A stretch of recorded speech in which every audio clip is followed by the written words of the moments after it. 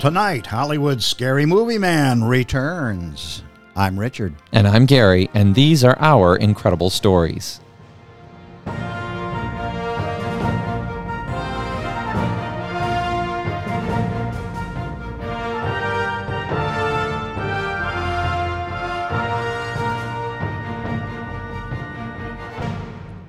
Well, good evening to all of our friends and family across the United States and in more than 50 countries around the world.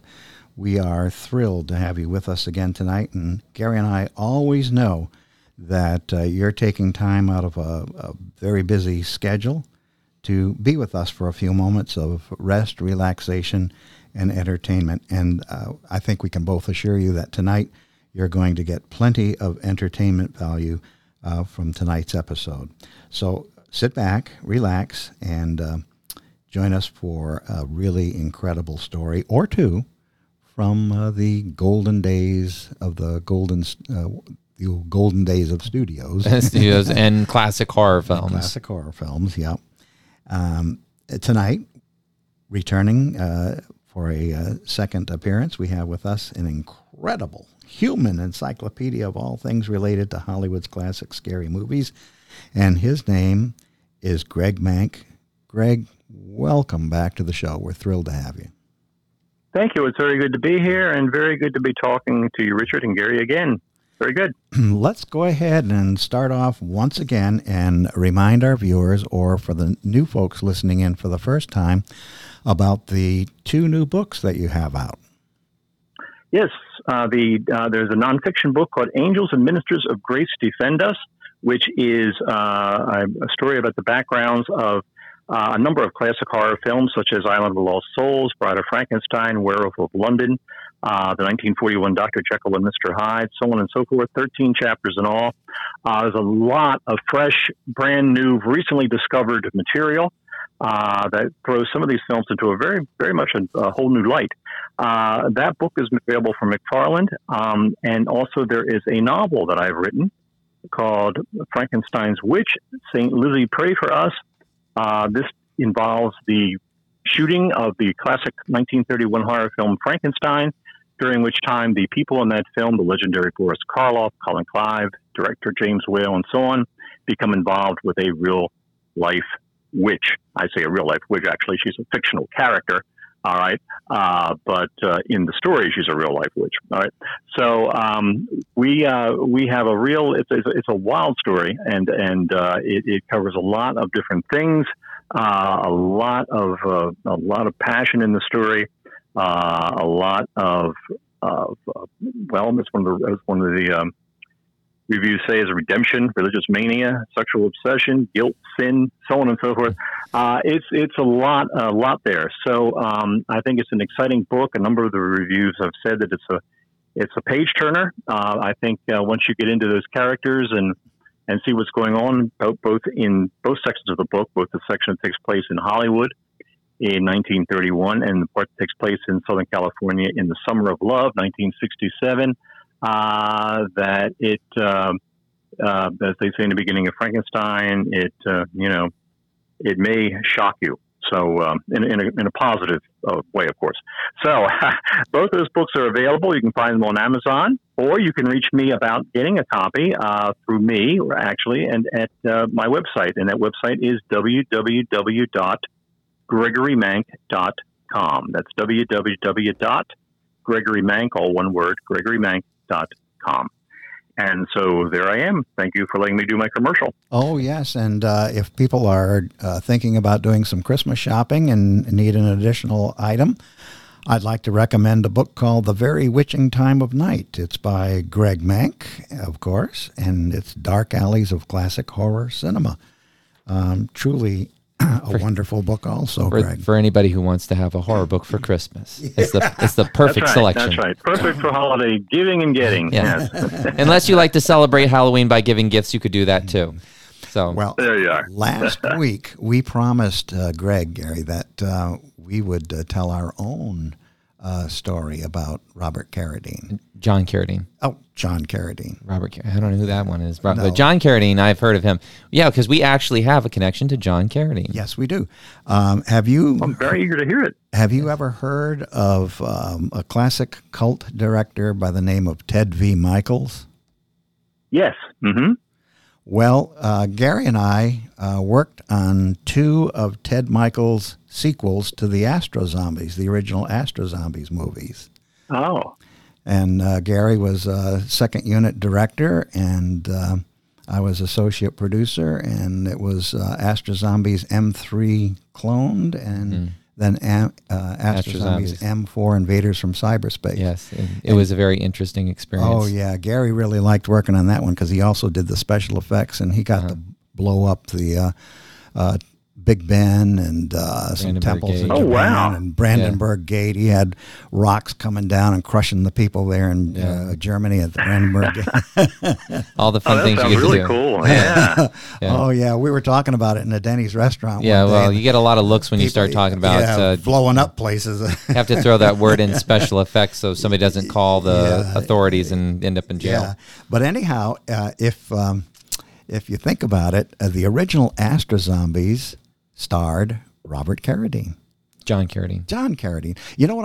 I'm thinking of Robert Wise. I'm getting ahead of myself because I want to later on talk to Greg about Robert Wise and Curse of the Gap people. But John Carradine. Okay. One of the stories Ted told us was that when Ted he had his own production company, TVM Global Entertainment, and he actually lived in a castle there in Hollywood. In Glendale. In Glendale, yeah. It was a huge castle-like place. And one of the days he was in the office, John Carradine came by and sat down, talked to Ted, and asked him if he had any roles coming up that his son David could play, because his son David was in need of some work. And Ted didn't at the time, but I thought that was kind of an interesting thing.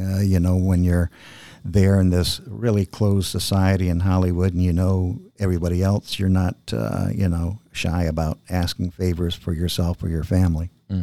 Sure. Yeah. But the interesting thing is, much like what you talked about last time you were with us, his performance in Astro Zombies, he didn't hold back or just phone it in. He put a lot of heart and soul right into every single bit of it. And Ted always told us whenever he worked with him, he said that he was one of the most professional actors he had ever worked with. Yeah. Yes, indeed. Yeah, he just adored acting, and it was like a sacred calling to him, and and of course, and he did so many terrific things. I mean, he was in all those John Ford films. I mean, he was, he had been on contract at 20th Century Fox in the late 1930s as a character player. He had a very interesting stage career in New York. And of course, he did theater everywhere. I mean, he would do theater, in a restaurant lobby. He would any chance to act, he would jump up and start acting. And he did. It just really sustained him because again, he had a tough personal life. He had a lot of problems and a lot of money difficulties and so on and so forth. Apparently, but he, as long as he could act, he was fine. As long as there would be another role coming up that he could do, then he was always, he always, found the fortitude to go on. And that's very, very interesting that he would come and ask for, work for his son back in those days. Because I think that from what I've read back and forth, David wrote a book about his life, and he said that, there were times when he thought his father might have been a little bit jealous of him. That he was kind of alternated between great pride in David and all his sons who were actors, and also that he was, but at the same time, it was kind of like, he was the great Carradine, and he didn't want necessarily for, to be upstaged by his own brood.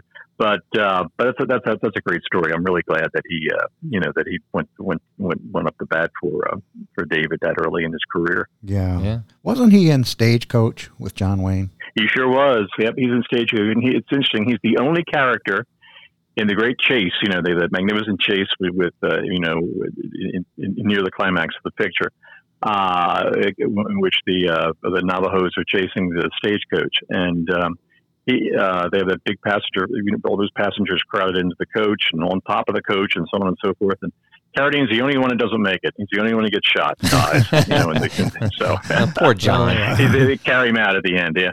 So he doesn't know. He doesn't survive the probably the most famous Western Navajo attack of all movies. But he beat that and drums along the Mohawk and the Grapes of Wrath and just he some of the greatest movies ever made and some of the worst. Yeah. And the fact that you're in some of the greatest ever made, that seals your reputation forever. Oh yeah. And like you say, and he did. He just loved it, and he would. It was always the funny stories he used to tell about him when he first came to Hollywood. That when he didn't have work and nobody knew who he was, that he would just walk up and down Hollywood Boulevard and recite Shakespeare, and he was sort of like a curiosity in Hollywood at the time. Was this Shakespearean character who wandered the boulevard and would recite Shakespeare to the palm trees. So wow, that's interesting. He was quite a guy. Yeah, he was, and then we go up to the Hollywood Bowl at night when like at 2:00 in the morning when nobody was there, and he would recite Shakespeare to all those empty seats to build up his voice. Back when he was young, and would go up there to make sure that he was able to project. So wow. he just loved it. He just was absolutely a disciple of acting and just loved every minute of it. John Carradine, one of his not so memorable films, because I can't even think of the title of it. I don't know if you can, Gary, but it's the one where a little girl is kidnapped. It's one of Ted's. Oh no, that was a little boy. What is the name of that? I can't think of the name of the movie. It wasn't that bad though. It was a pretty good film, and it wasn't one that Ted directed. It was one that he did the cinematography for. Somebody else directed it. Okay, but it was him, and then I can't think of his name. He that had a few stars in it. I'll have to look it up. Okay, so Ted did the cinematography on that. He did the cinematography on that one. The Astro Zombies sequels that Gary and I worked on in a very unusual way did feature John Carradine, even though John Carradine had passed away many years before, because Ted had a wax replica of his head made. And that John Carradine head played an important part in both of the Astro Zombie sequels. Yes, he was continually trying to destroy the world from his fish tank. Yeah, from his fish tank. Well, I will have to check that out. You got to give me the title of that so I can see that one. Yeah. Oh my gosh, that's an ignominious, whatever. Yeah. How do you say that word? Ending for a guy who was in Stagecoach and the Grapes of Wrath. Just to be ahead in a fish tank. End up in Ted V. Michael's fish tank. Well, moving from fish tanks to curses, the Curse of the Cat People was quite different from the original Cat People film, and Val Lewton and Robert Wise, as you mentioned last week, were involved in the making of The Curse of the Cat People, and their careers prospered afterwards, even though this production was 9 days behind schedule and cost so much that its budget was raised from $147,000 to $212,000. So they somehow survived the rule in Hollywood that you come in under budget and on time. Can you tell us a little bit about the Curse of the Cat People? With Curse of the Cat People, they got that wasn't Wise didn't take the blame for that, because there had been an earlier director named Gunther von Fritsch, and Gunther was he's a very fine director, and he was very fastidious. And he set up the key ingredients of the film very, very well. But his mortal sin that he committed on that film was that he took too much time, and it was spending too much money. He just couldn't work fast enough. And so what they did basically was they replaced him with Robert Wise, who was the editor on the film. And Wise had been hoping for some time to get a chance to direct. And he said that he was finally, called by the producer one night and said, "Look, Gunther von Fritsch is just too slow. He's not going to be there Monday morning. We're going to replace him over the weekend." And, so do you want a chance to direct? And Wise said he felt kind of bad because he liked Gunther von Fritsch, and he felt bad, kind of sort of taking his job from him, and that, wished he could have done something to defend him. And he hesitated just a moment, and the producer said, look, he said, let me emphasize, if you're not, either you're directing it for the picture Monday or somebody else is directing the picture Monday, it would not be Gunther von Fritsch directing the picture on Monday. So by the time Wise came into it, he worked well, and he had been, he was very fastidious, and he was able to work quite fast and kind of bring it up a little, so it wasn't a complete financial disaster and didn't go, completely wacky over schedule. But that was the problem with that. With the original director, actually was simply just could not get into the groove to get it, moving the way that he wanted to. And then, of course, what happened was that after the film had been completed, and of course, we should mention that Luton once again decided he was going to take an entirely different route. He was given this title, "The Curse of the Cat People," and thought, "Oh no, not again! What am I going to do with this?" And he decided to make it about a little girl. All right, he made it about the little girl who was the daughter of the widower of the cat woman in the movie, Simone, and the woman that he had married. And that it would be looking into her imaginative mind and how she was getting into trouble, and he did this remarkable crazy thing where he brought back the character that Simone had played, the Catwoman, and brought her back almost like an angel, right? like an angel that he came back and spoke to the little girl and this sort of thing. So it's a very, very strange film. But then he decided he did, and a wonderful film. But he decided he didn't like it at the ending. At the end. So he put the film back into production again, and of course that added to the cost by shooting a revised ending later on. So, and in that one, that's the one where Elizabeth Russell, as the spinster in the house, comes up the steps and scares the little girl, and it's very, very moody and scary, and so on and so forth. And I have a kind of a strange story about that scene, which you might enjoy.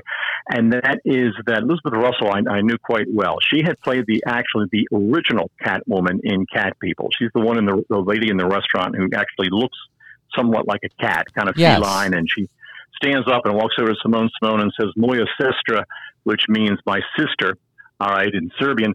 And you never see her again. She makes this one incredible, vivid moment count, it's great impact, and goes away. Well, she had a larger part then in Curse of the Cat People, in which she's this lonely young woman who's living in this spooky mansion. And at the end of the picture, as I say, she comes up in this revised ending and scares a little girl. Well, years ago, I watched the film with Elizabeth Russell, who at that point was in her mid-80s. And we watched it at a film convention in Baltimore. And we watched the film, and it got near the end, and it got to the part where she was coming up the stairs, and she looks really scary coming up the stairs. I mean, she looks like Lucifer's mistress or something coming up the stairs. She's really very, very frightening, wonderful, scary presence about her, and also very beautiful. That was a great thing with Elizabeth Russell. She was very beautiful, but she also was very scary in the movies. Interesting combination. So she's coming up the stairs in this scene to scare the little girl, and Elizabeth Russell is sitting next to me. She's sitting to my left. And I look over at her, and she is watching the screen, and she is just frozen. All right, she's just staring at the screen, like frozen, watching this scene play, seeing herself from back in 1943. All right, when the film was shot, and at that point it was about 1990. All right, so a long time had passed, and she's watching this scene, and shortly after that, the film ends. And everybody in the room applauded. And Elizabeth Russell got up, and no exaggeration, she ran out of the room. She ran out of the room. Oh. And she ran out into the corridor outside the screening room, and she ran along the screening room, on the second level above the lobby. She ran to the escalator. She got to the escalator. She did not ride down the escalator. She ran down the escalator. She ran across the lower lobby. She ran through the door, and she headed for the garage. And I was chasing her the entire time. All right. I mean, I didn't know what to do. I mean, she was obviously in an absolute state of panic Yeah. And I finally caught up with her, and she turned around. She was finally winded. I mean, she had run a very long way, actually.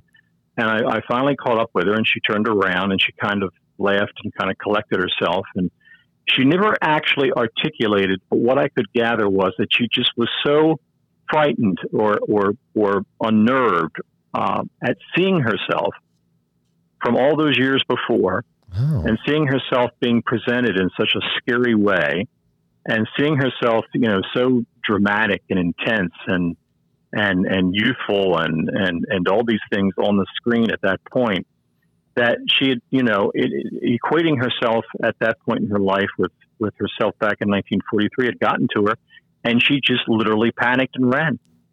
Wow. And I remember taking her back in because they had a question and answer session, and I brought her back in. Of course, everybody was, waiting to see what was going to happen. And I brought her back in, and she sat on the stage, and then she was fine. She calmed down, and she answered questions about the movie and so on and so forth. But I have never seen anything like that happen. I've never seen anyone panic that way and just run like she did. And the movie did it. That Val Lewton movie, just, which she was a very important part, just absolutely, terrified her. And she just literally ran away from it. What an unusual experience to have.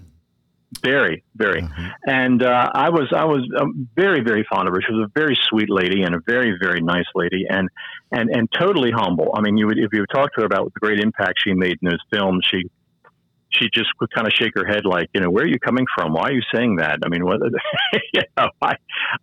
I wasn't really all that good, or I wasn't really all these things. And but she was not a fan of herself in any way, stretch or form. And she just was. But she was. She really was. She was a remarkable actress, even though she didn't know it. And maybe that was part of it too, just seeing how much power she had on screen back in those days and presence surprised her. And it was, like seeing herself in another life, and all she went. Wow. Would you say, Greg, that Curse of the Cat People, it's been described by some as a touching and psychologically complex family film couched in a ghost story. Would you agree with that? That's a very good description. Yes, it is. It's a very, very fine description. It really is, because it really gets into the mind of all these people. It gets very much into the mind of the little girl. It gets very much into the mind of the father, who is trying very hard to be a good father, but it's like just can't help himself, just keeps hitting all the wrong notes all the time. It gets into the point of the view of the mother. It gets into the point of the angel character that Simone plays. And it gets into the mind of the Russell character, who you really feel very sorry for, because she's just incredibly lonely in the movie. She's just, she lives with her aged mother in the movie, and the mother dies, and she's all alone, and she's angry at the little girl for having received a lot of affection from her mother while the mother was alive. And you even feel sorry for her. So it's kind of a case history, a psychological history of everybody in that film in about 70 minutes. And also, at various times manages to be, a very good horror film. It has its moments. It has the typical, what they call the Val Lewton bus, which they used to put in all the films, which was like a sudden visual and moment and a sound moment that was calculated to make the audience scream, and usually was something very harmless. In the original Cat People, it was a bus that pulls up and releases its brakes while the heroine Jane Randolph is walking through Central Park and is afraid the Catwoman is stalking her. And suddenly this bus pulls up, and the brakes go off and the doors fly open. And they said, when that movie played in 1942, people just jumped out of their seats because the tension had built up, and all of a sudden this little bit would release it. So it's a great movie. It's one of my favorite movies. My two favorite Lewton movies are Curse of the Cat People and The Body Snatcher. And Cat People is definitely up there as well. Oh, absolutely. Now, continuing with the Cat People, there was the remake in the 80s. And so my question for you, because I watched that recently as well, just as like to compare the two, there's not really a whole lot other than a couple of scenes that were kept the same. What are your feelings about remakes like that from original material? I mean, because there's been a few, with Frankenstein, Dracula, The Thing from Another Planet, which was redone by John Carpenter. How do you feel some of them get it right or some of them completely miss the original concept? Well, of course, the problem is that very frequently the original film is so good that it's almost virtually impossible to top, and they have to come up with either an entirely new concept, at which they're in trouble for not sticking to the original story and making it an actual remake, or they're forced to force it, to put things in there that are going to be put in for the point of view of just kind of like horror for horror's sake, or blood for blood's sake, or violence for violence sake, or that sort of thing. And sometimes that kind of stuff can work. I mean, I wouldn't say that for example, even though I like the older horror films, I wouldn't say that none of the new ones are fine horror films, and I wouldn't say that there's no place for blood and gore in certain horror films. The modern ones, but it's all theater, and it has to be calculated to be used in the right way. And if it's not used in the right way, it can just misfire. And if it misfires, then you just have a mess.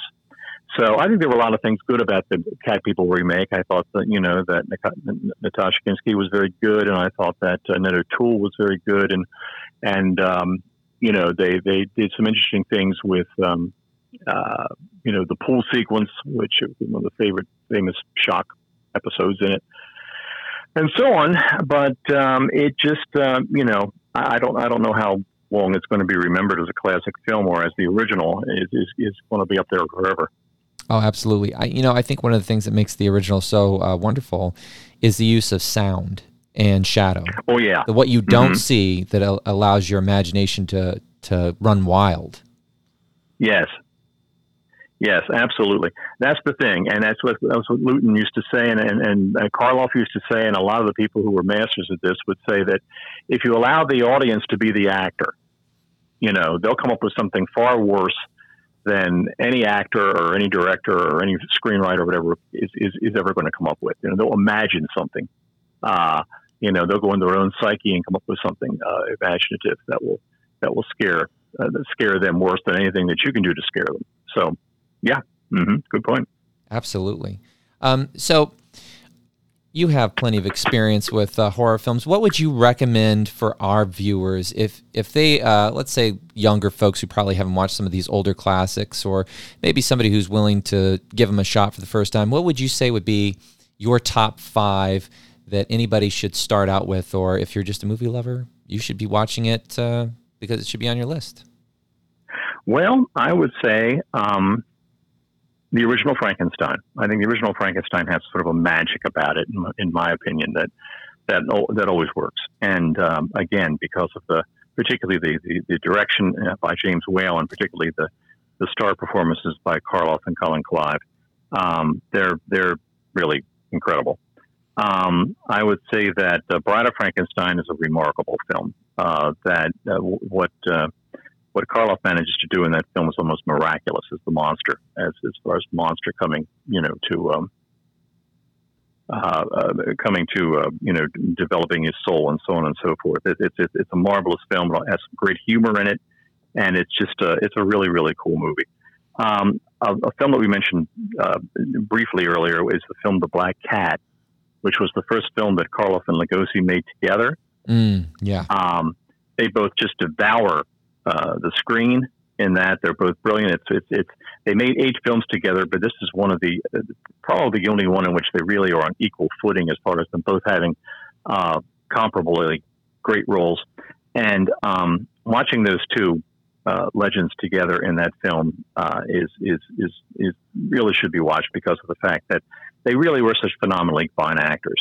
And to see them playing off each other in that is wonderful. And plus, the film itself is, and I mean this in a complimentary way, it's so incredibly sick. I mean, it has everything in it. It has necrophilia, and it has a black mass, and it has a skinning alive at the end, and so on and so forth. And I mean, it's a very, very disturbing film, and it's a very horrific film for that reason. And so I would suggest people watch that one. Back to Val Lewton, I would say The Body Snatcher. Again, is a great film. It's of course based on Robert Louis Stevenson's story. It has marvelous atmospheres, directed by Robert Wise. Karloff gives what many people consider his greatest performance, even more so than the Frankenstein monster in it, and he is great. Bela Lugosi has a good cameo appearance, if you will, in it, and really shows what he could do in sort of a straight acting role. As opposed to an actual horror role, and so I would suggest that one, and I would suggest the 1963 version of The Raven, which is basically a comedy, and it's just wonderful to see Vincent Price and Peter Lorre and Boris Karloff all having fun, which they really do. They just have a romp in that movie, and they really do have a blast, and. It's something that I'm thinking of while I'm saying that of course, these are all films that are, most people now see on their television screen. They don't see them in theater. And films were, of course, all originally designed to be seen with other people in a theater for the reaction, and which had a lot to do with how the film ultimately went over. And one story I always remember is when I was about, I guess, maybe 9 or 10 years old. The film House of Usher came out with Vincent Price. Oh, that's a good one. The AIP film, and it's a terrific film. And it came out in the summer, and I remember going with my cousin in Baltimore to see the film, and the theatrical response of the audience, which were mostly kids, I'll never forget it. I mean, they were just so scared, and they screamed. I never heard screaming, my life till the afternoon that I saw that movie. And things would happen when when Madeline Usher was trying to get out of the casket and so on and so forth. The kids would scream, and they'd run up the aisle and hide in the back of the theater, and it was almost like they were part of the show. Yeah, seeing them respond to it that way. And I remember we came home that night, and we were so scared. He had a little pup tent in his backyard, my cousin, and we slept in the pup tent and that night, and we were terrified out there. I mean, we were afraid that Vincent Price was walking up and down in the alley. Yeah. He was going to come in through the gate any minute. And finally, at one point, my cousin said to me, "I have to go and ask my mother a question." And he went in. He never came back. He left me out there. Oh no! It was yeah.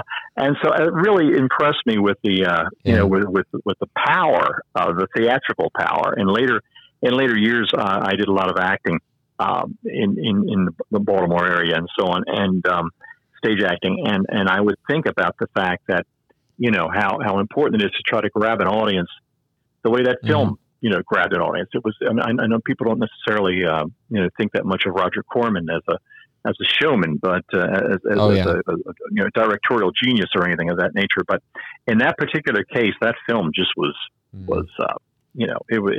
it worked. It hit all the buttons, and man, those kids came out of that theater just absolutely emotionally exhausted. And, and we went and saw it again the next day. I believe it. Well, I think they screamed again. Everybody screamed again and ran out of the theater, and it was the same thing. It got to him the second time. So, well, there's something about Roger Corman. I'm a huge Roger Corman fan. I think he's a fantastic director, and there's a lot of modern day directors that were heavily influenced, or they said they came from the school of Roger Corman. But he really did influence cinema in a big way. And also, talking about audience experience, I think William Castle, who's part of that same group there, also, that audience experience, putting skeletons on cables that would come down during, the movie, or The Shocker, where he had buzzers in the seats, or 13 Ghosts, where you could put up the visor and see the ghost or make it disappear. I mean, something I think is completely lost on audiences today. It is, and that's absolutely what it's really all about, is getting in touch with your audience, doing whatever you have to do to get the audience emotionally involved and get them into the palm of your hand. And the great directors were able to do it, as we were saying, and Corman did it. And like I say, I don't think he's ever received the credit that's due him.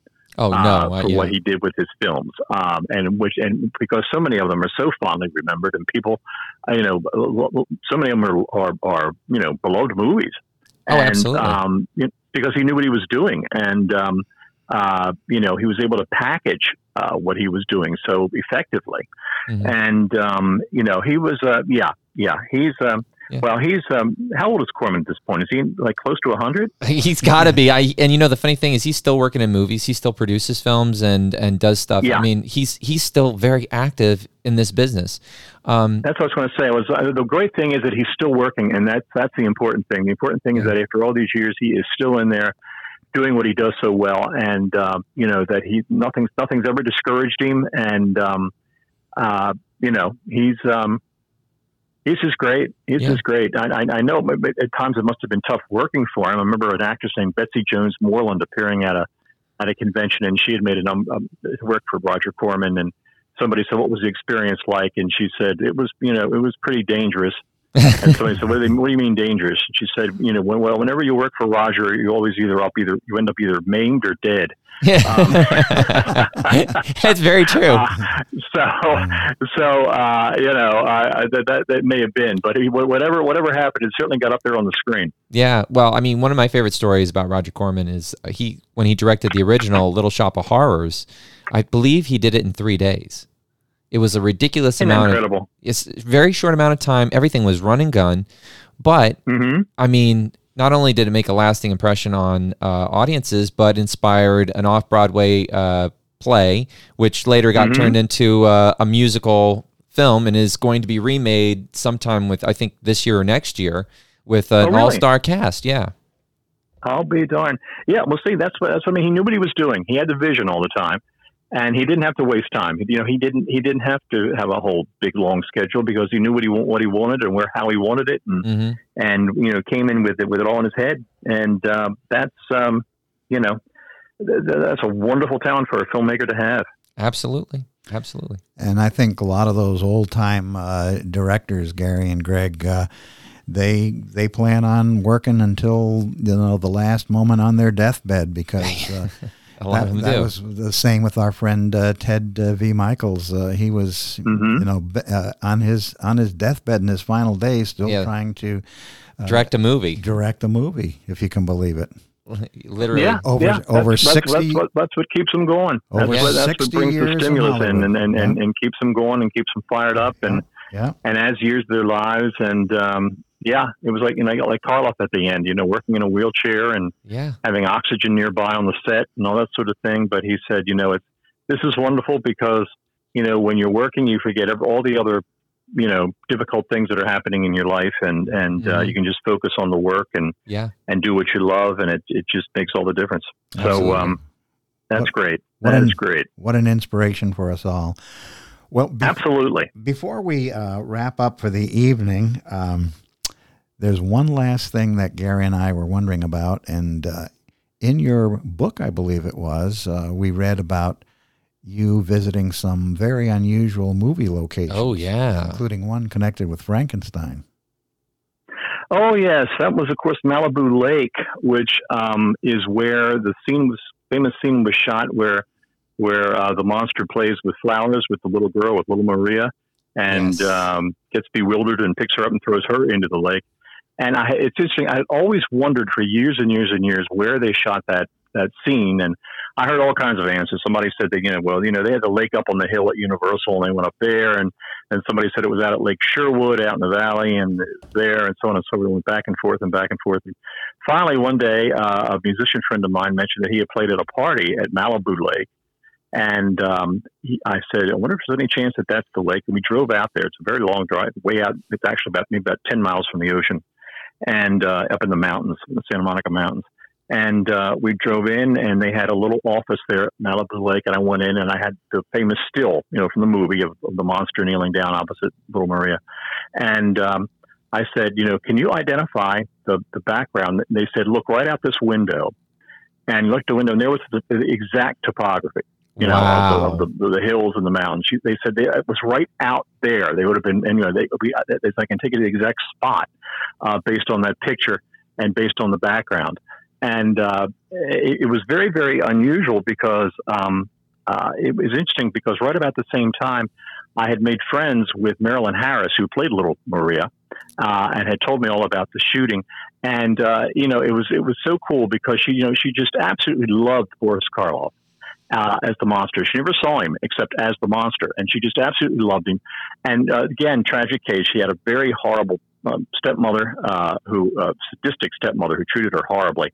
And I said stepmother, I should say adopted mother, a mother who had adopted her for the purpose of putting her into movies, and who treated her abominably and tortured her and did just unspeakable things. And she was terrified of this woman. And yet she went up. She saw Karloff at Universal that morning, with his makeup on and the electrodes in his neck and all those things. And she said, I walked right up to him and took his hand and said, "Can I ride with you out to the lake?" Oh. And he said, "Oh, would you please, darling?" And she said, "Oh, yes." And so she said they became instant friends, and she just loved him all her life, although she only really knew him from working with him, those couple of days out at Malibu Lake. Wow. And to the extent she said that he died in 1969, and she said the weekend that he died, I couldn't stop thinking about him. I hadn't heard anything that he had died, but I just couldn't stop thinking about him. And I sat down and wrote him a letter and said, "Dear Mr. Karloff, I only worked with you at one time in Frankenstein, but I've loved you all my life, and I've always thought about you, and you were so gentle, and you were so kind, and you were all these wonderful things, and I just want to let you know how I feel." And she said she took the letter out Monday morning to put it in her mailbox and turned on the radio before she went outside, and the radio announced that he had died the previous day. So she never got to send him the letter. But she was just in love with him. She just, as a little 7-year-old girl, she just was absolutely in love with him, whereas, she was just terrified of life with her mother. And in fact, she said that when Karloff, picked her up the first time and threw her out into the lake, that her mother was just hysterically excited, by all this. And her mother screamed, "Throw her in again! Throw her in again!" It was just, and that just haunted her. So she was haunted by this woman all her life. And yet she, was just cherished this memory of Boris Karloff and all that had happened out at Malibu Lake. So it's a beautiful place. And, still very, very remote, very, up in the mountains and very idyllic looking, lovely pastoral spot. And, a lot of incredible movie magic happened there. And on this memorable moment, this beautiful moment between Boris Karloff and the little girl, I think that's probably a fitting place for us to say that we have certainly appreciated you being with us this evening, Greg, and I've been sitting here totally entertained and enthralled by everything you've been saying. Can you just remind our listeners one more time where they can find you on the internet? Yes. First of all, thank you again, both of you, Richard and Gary, for having me. It was a great pleasure talking with you. And they can reach me. Your listeners can reach me. I'll be very happy to hear from any of them about anything we discussed today, or if they're interested in buying one of the recent books or anything of that nature.